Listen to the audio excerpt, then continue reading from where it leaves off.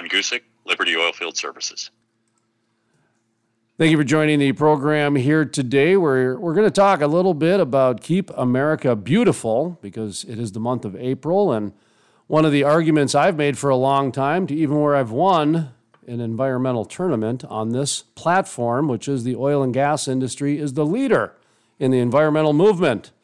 Has to do a lot with innovation, has to do a lot with their community building, and it has to do a lot with their actual working with government officials, which is kind of ironic that they seem to be up against the wall now, their backs, when it comes to what's known as an ESG movement. Mr. Ron Gusick of Liberty Oilfield, how are you doing today? Doing very well, thanks. How are you today, Jason? Doing fine, and thank you for joining us today to talk about this. And, you know, I don't want to necessarily talk about ESG because I'm not really even sure that everybody's landed on a consensus that that's the wave of the future, but I don't want to also ignore it. But I do want to talk about how oil and gas builds communities and how it's been helping the environmental movement and how it has been working with government officials over the years. So if you wouldn't mind, we kind of have a little conversation about that. That sounds great. I certainly think a little bit to be determined how that plays out in the future. But, I think regardless of what metrics we end up measuring ourselves on as an industry, I know oil and gas are going to play a big role in our world for a long, long time to come. And I think we have a responsibility as an industry to produce every molecule of oil and gas as cleanly and efficiently as we can, with consideration for what that means for the cost of energy. It is the enabler of life as we know it today. And while there are solutions to all kinds of things, at the end of the day, we need energy to be a sustainable resource for all of us. And so we have to find that balance. One of the things that we've embraced here at the Crude Life, and one of the Bakken barbecues example that comes to my mind because it's coming up in a few months, is, it's open to the public. And we raise money for Make-A-Wish, and there's a network of women empowering women, and there's a backpack program as well for kids in education. So it's nice to see how communities can really get built by oil and gas companies and the service companies, the supply chains. And the part that I've always enjoyed is they really kind of allow the communities to build their own little culture with it. It's almost like they give them a nice base, and then the communities can take it over from there. Talk to me a little bit about how you view how the oil and gas community companies and their relationship with the communities. I think that's one of the wonderful things about our industry. And unfortunately, I think one of the things we don't get enough credit for. I don't know a member of the oil and gas community who is not active in some way, shape, or form in their community, whose companies are not out there trying to make the places they live and work better for everybody around. And I just posted on LinkedIn yesterday the API chili cook-off up in the Bakken, and I was pleased to see they were able to make that happen in person. And I think that event raised about $45,000 for some charities up there. It's been a tough year. The last 12 months have been incredibly challenging, not only in oil and gas, but of course across communities and across our nation. And so now more than ever, that support is so important to people. And so it's great to see those events carry on. And it's true across the industry. Of course, Liberty has the privilege of working from all the way from up in Canada to the U.S.-Mexico border and in a wide range of basins and communities. And every place we go, you see an active and engaged oil and gas community working hard to make those towns, those cities, those areas in which they live and work better places.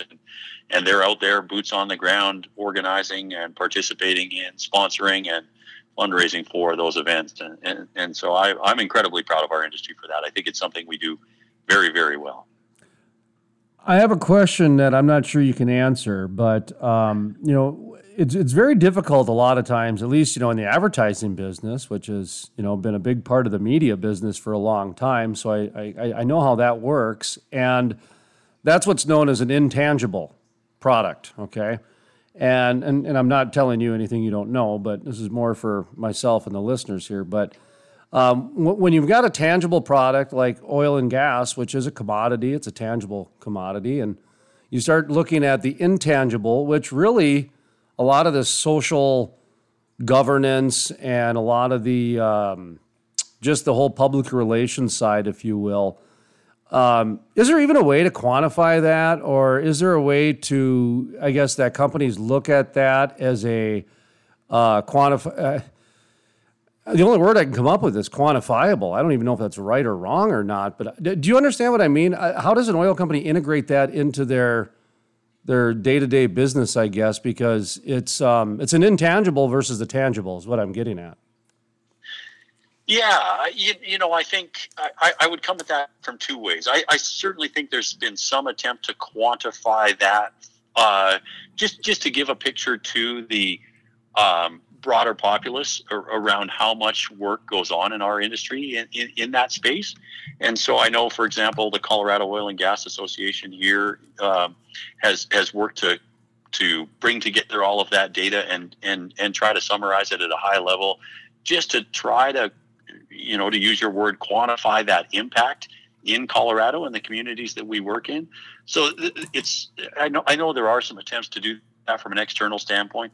It's difficult, and then exactly what happens with that data, does it get consumed by people? Does it translate into benefit for our industry in terms of their perception or acceptance of our industry in a place like Colorado? I don't know. That's a tough thing.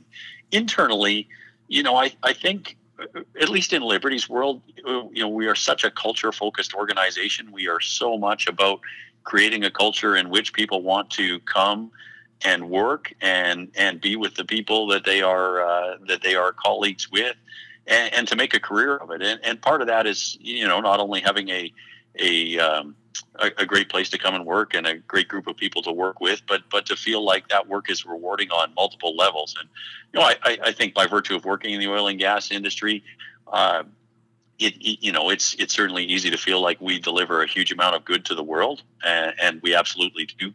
But it's fantastic to be able to layer on top of that the ability to give back to the community. And so we've just made that an important part of our organization.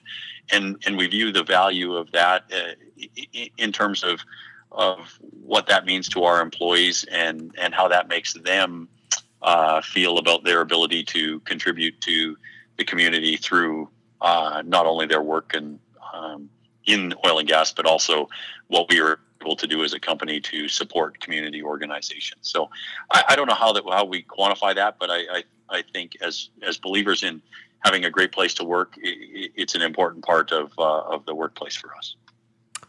It's complex, is what I'm hearing, and actually, what I wrote down in my notes was amount of resources put into efforts, and really that's what we're talking about here. Is that there's a lot of resources that get put into turning on the light switch, and it's there's just a couple of questions left with Ron Gusick, president at Liberty Oilfield Services, and one is about the kind of that light switch and how we've gotten to that point now, much like farming. I was just having this conversation yesterday with the North Dakota Ag Director about how back in 20, 30 years ago, the grocery store replaced the farmer in terms of the public perception, and I think that's going on right now with the light switch replacing the oil and gas worker, because one of the things you mentioned early on, which I agree with, is big part of our day-to-day is oil and gas products, and I've seen anywhere from 96%. So let's just call it 90%. If 96% of our day-to-day lives, from our tires on our car to our toothbrushes to the cell phones that we hold in our hand, are reliant on petroleum products, is not going anywhere in our lifetime. So I think that's a fair thing to say, and that's the governance side I wanted to address too. So I guess where I'm going with this, number one, just kind of your reaction, your question, your thoughts when it comes to, is the light switch replacing the oil and gas worker? And, is there a little bit of a disconnect or a little bit of a PR struggle that's happening in your mind? And how do we fix it? I absolutely think that's the case. I think there is a real lack of understanding in the world around where it is that energy actually comes from. I think, to your point, people turn on a light switch. They expect the power to be there when they do that. They plug in their phone to charge it, and they expect the little lightning bolt to show up in the battery there. But there's not really a thought as to where it is that energy is arriving at the wall from, and so I think we've failed a little bit as an industry in that regard. I think we have just put down our heads and done what we've done every day, which is go out there and figure out how to produce oil and gas and make sure the world has the primary energy that it needs, without thinking twice that anybody would question or maybe not consider where that came from. And so we have a huge amount of work in front of us, and that's certainly true of the light switch. The North Face, we talked about, I think, a little while ago, is another example of that. Here's a product that is made from oil and gas, and there's just a complete lack of consideration, I think, for the raw materials that go into that. And so I think we have to stand up as an industry and respectfully and responsibly help people to understand what makes their supply chain work, what makes that light switch work, what provides the clothing that they get, all of those things that better help, to your point about the farmer, ensure support for those industries that make modern life possible today, for the duration of time that we need them. I'm not saying that one day we won't ultimately replace oil and gas with other primary energy sources and other means for making petrochemicals and plastics and things like that. But I don't see that happening in the next number of decades for sure. And so between now and that time, it's up to us to do a lot of work to make sure that the public understands that and also knows that we are doing everything we can to the whole ESG point around making sure we produce every molecule of oil and gas as responsibly with as little footprint as we possibly can. ESG, of course, environmental, social governance, and I'm not sure if did we talk much about what you guys are doing environmentally. I'd hate to rob you of the opportunity to talk about that. I mean, I do want to ask you about the governance part because government affairs and transparency and just kind of, keeping your cards close to your chest has been the oil and gas industry for, 20, 30 years, as long as I've known.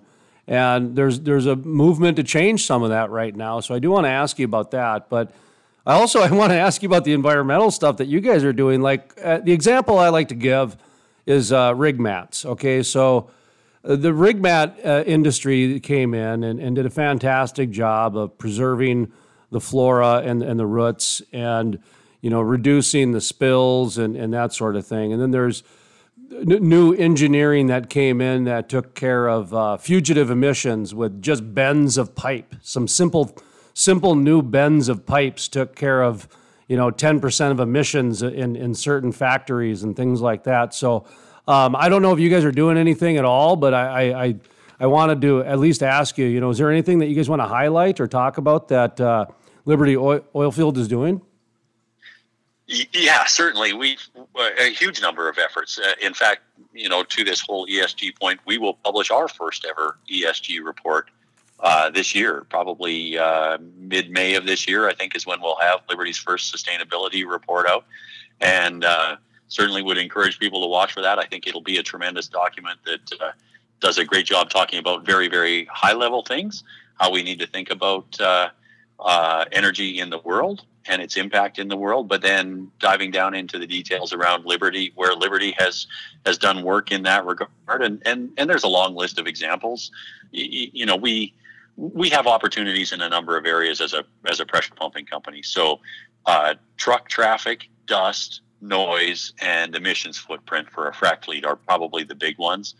And so you think about on the chemical side, and I think this is true for the pressure pumping industry as a whole, a huge amount of work has gone into using cleaner chemistry and less of it to pump a hydraulic fracture treatment. If you compare what we put in the ground today to what, the complexity of the systems we used to use when I started in this industry 25 years ago, gosh, we have come a long ways. You could go to the grocery store today and buy the components that would go into one of our frac fluid systems. You could get them all at Whole Foods.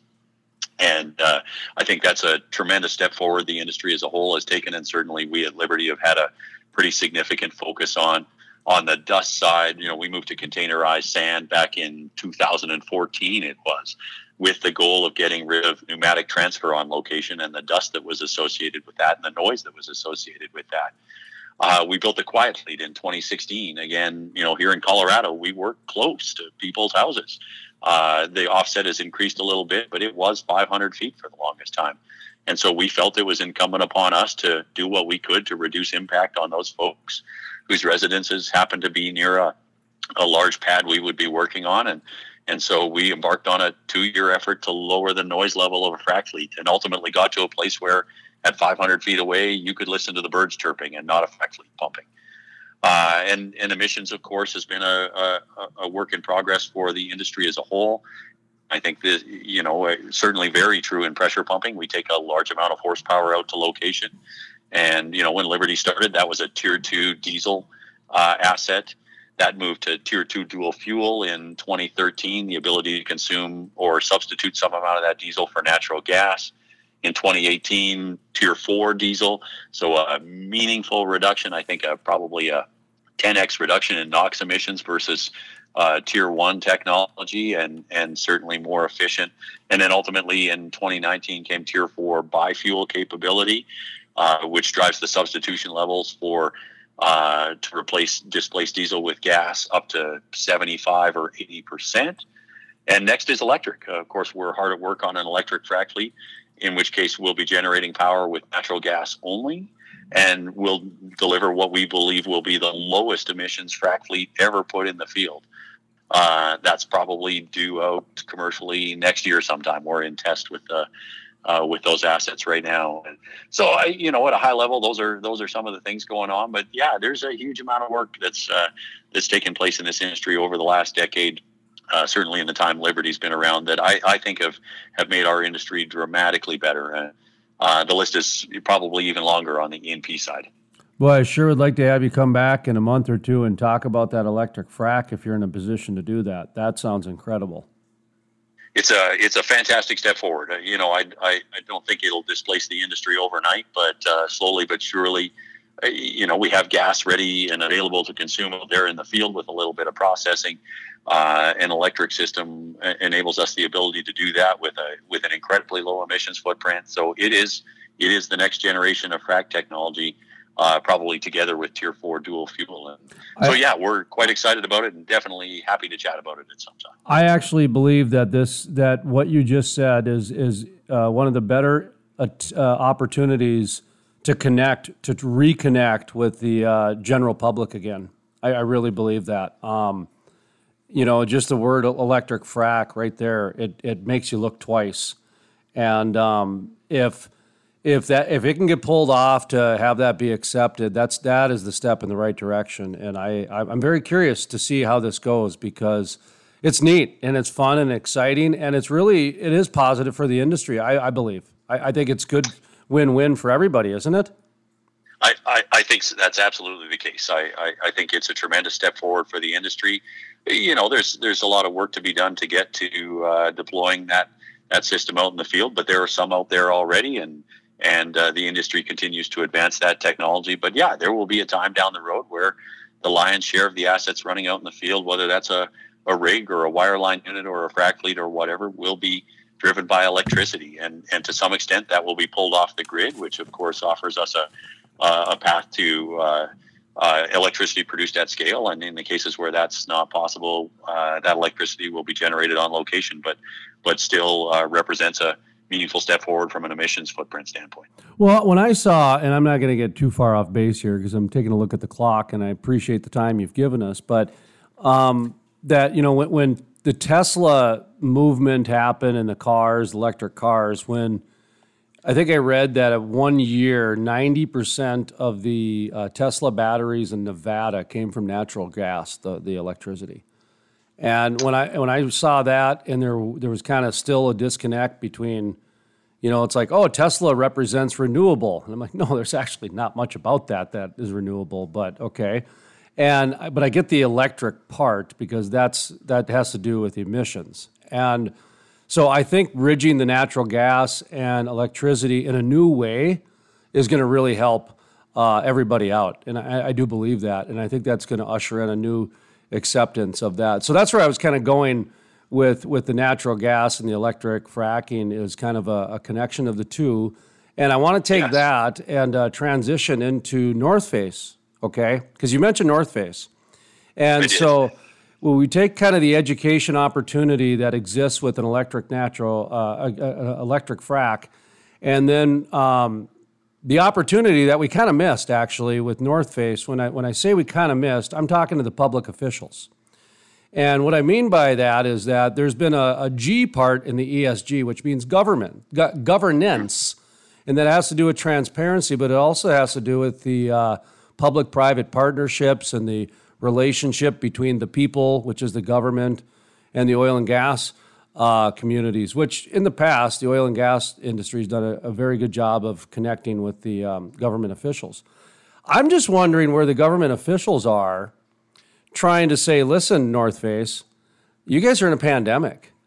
Who are you to be refusing business when we're handing out money to people? I don't know if they got public money or not, but there's a little bit from that angle of, the whole, who are you to be refusing business in a pandemic based on hypocritical ethics? Because that's, at the end of the day, we all know it's hypocrisy, and it was a political stunt. And that's their world. That's not your world, man. That's the politicians' world to get involved in that political stuff. So I don't know how deep you want to go into that whole North Face thing, but you brought it up, and I thought that was a good example that I thought there should have been more politicians standing up and kind of bringing the public discussion to light, if you will. Yeah, I certainly think for us, what that represents is an opportunity to engage with the public, to push back a little and to say, look, here's what reality truly is. The products that, and whether it's North Face or any other outdoors company, the products that they produce are made possible by oil and gas. And so I think it's an education opportunity for us to work with, to your point about the government, with elected officials to help them understand, again, just how much of our world is connected to oil and gas, and to remind them that the life that we enjoy, not only the products made by North Face, but the ability to go out and enjoy the life that North Face would have you want to enjoy. This idea that we could go out and experience the outdoors. We have the freedom to do that. We have the time to do that. We have the financial wherewithal to do that. All of those things were made possible by low-cost, readily available energy, driven by oil and gas. And it only takes a look back 150 years in history to see that incredible progression to this place where we have free time for vacation, to be able to go to the ski hill or to the mountains to hike or to go mountain biking or whatever your sport of choice is.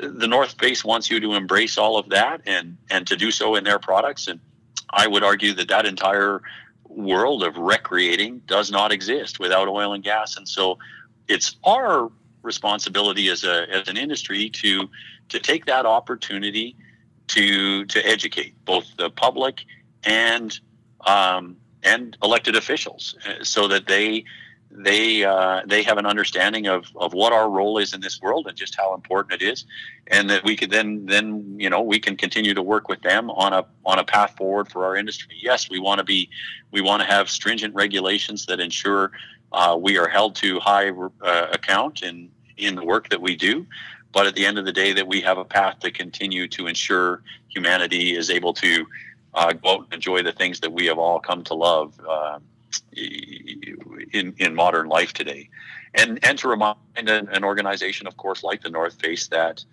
you need to be cognizant of the industry that makes your industry possible. And maybe while we don't need you to stand up on a mountain and cheer for us, we'd certainly appreciate if you didn't step on us.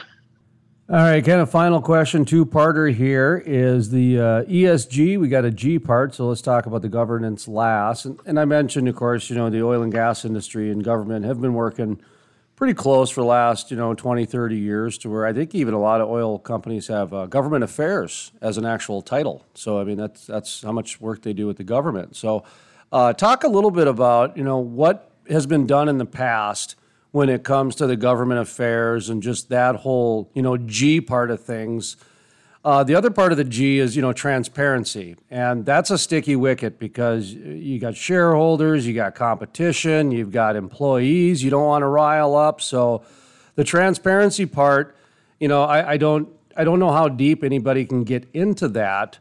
So I just wanted to mention that because so many people are using that as a finger-pointing moment on things. And I just like to be clear that it's not as easy as people think to be transparent because people jump to conclusions very easily in today's world. So I just wanted to focus on what you guys have been doing from the government, affairs, and then what's next? What do you want people in the industry to know that, hey, we're going to keep doing the same thing, or this is what we're going to do going forward when it comes to the G part of the ESG or government affairs. Does that question make sense?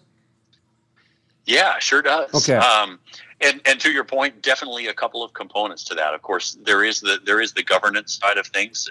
How it is that we run our business and the transparency around how that is done. I think we've built a business that is aimed to be incredibly transparent from that standpoint from the get-go.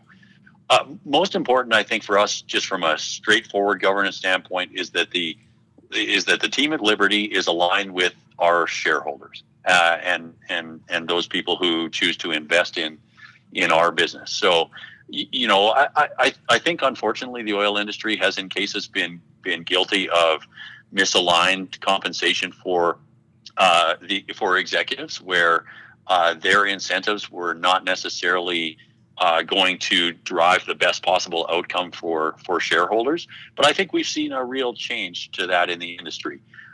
Liberty has always been built that way. The executive team at Liberty has a compensation program very, very much aligned with the interests of our shareholders. And so, and there are a pile of other components go into the governance side of things around how it is that you run a business and the transparency you provide there. And we absolutely aim to be on the front of that. And so I think we're very, very comfortable with that. And of course, if you read our ESG report, you'll read all about that. To your point, the other side of that, of course, is the political engagement thing. And so, while our interaction directly with the government as a service company is probably less than that of the E&P companies who are more dealing directly with them from a permitting standpoint and whatnot. We too have an external affairs person who is focused 100% on our interaction with outside parties and particularly government officials. Colorado has been a place where the government has been working hard to put in place more and more stringent regulation. We work in incredibly close proximity to population centers in Colorado, and so it's entirely reasonable that we are at the leading edge in terms of our regulatory environment, in terms of our footprint, and that is driven by the regulatory body here in Colorado. And so we work very, very closely with them to help them understand what best possible practices are, where technology development is going, and what is going to be achievable in the coming years.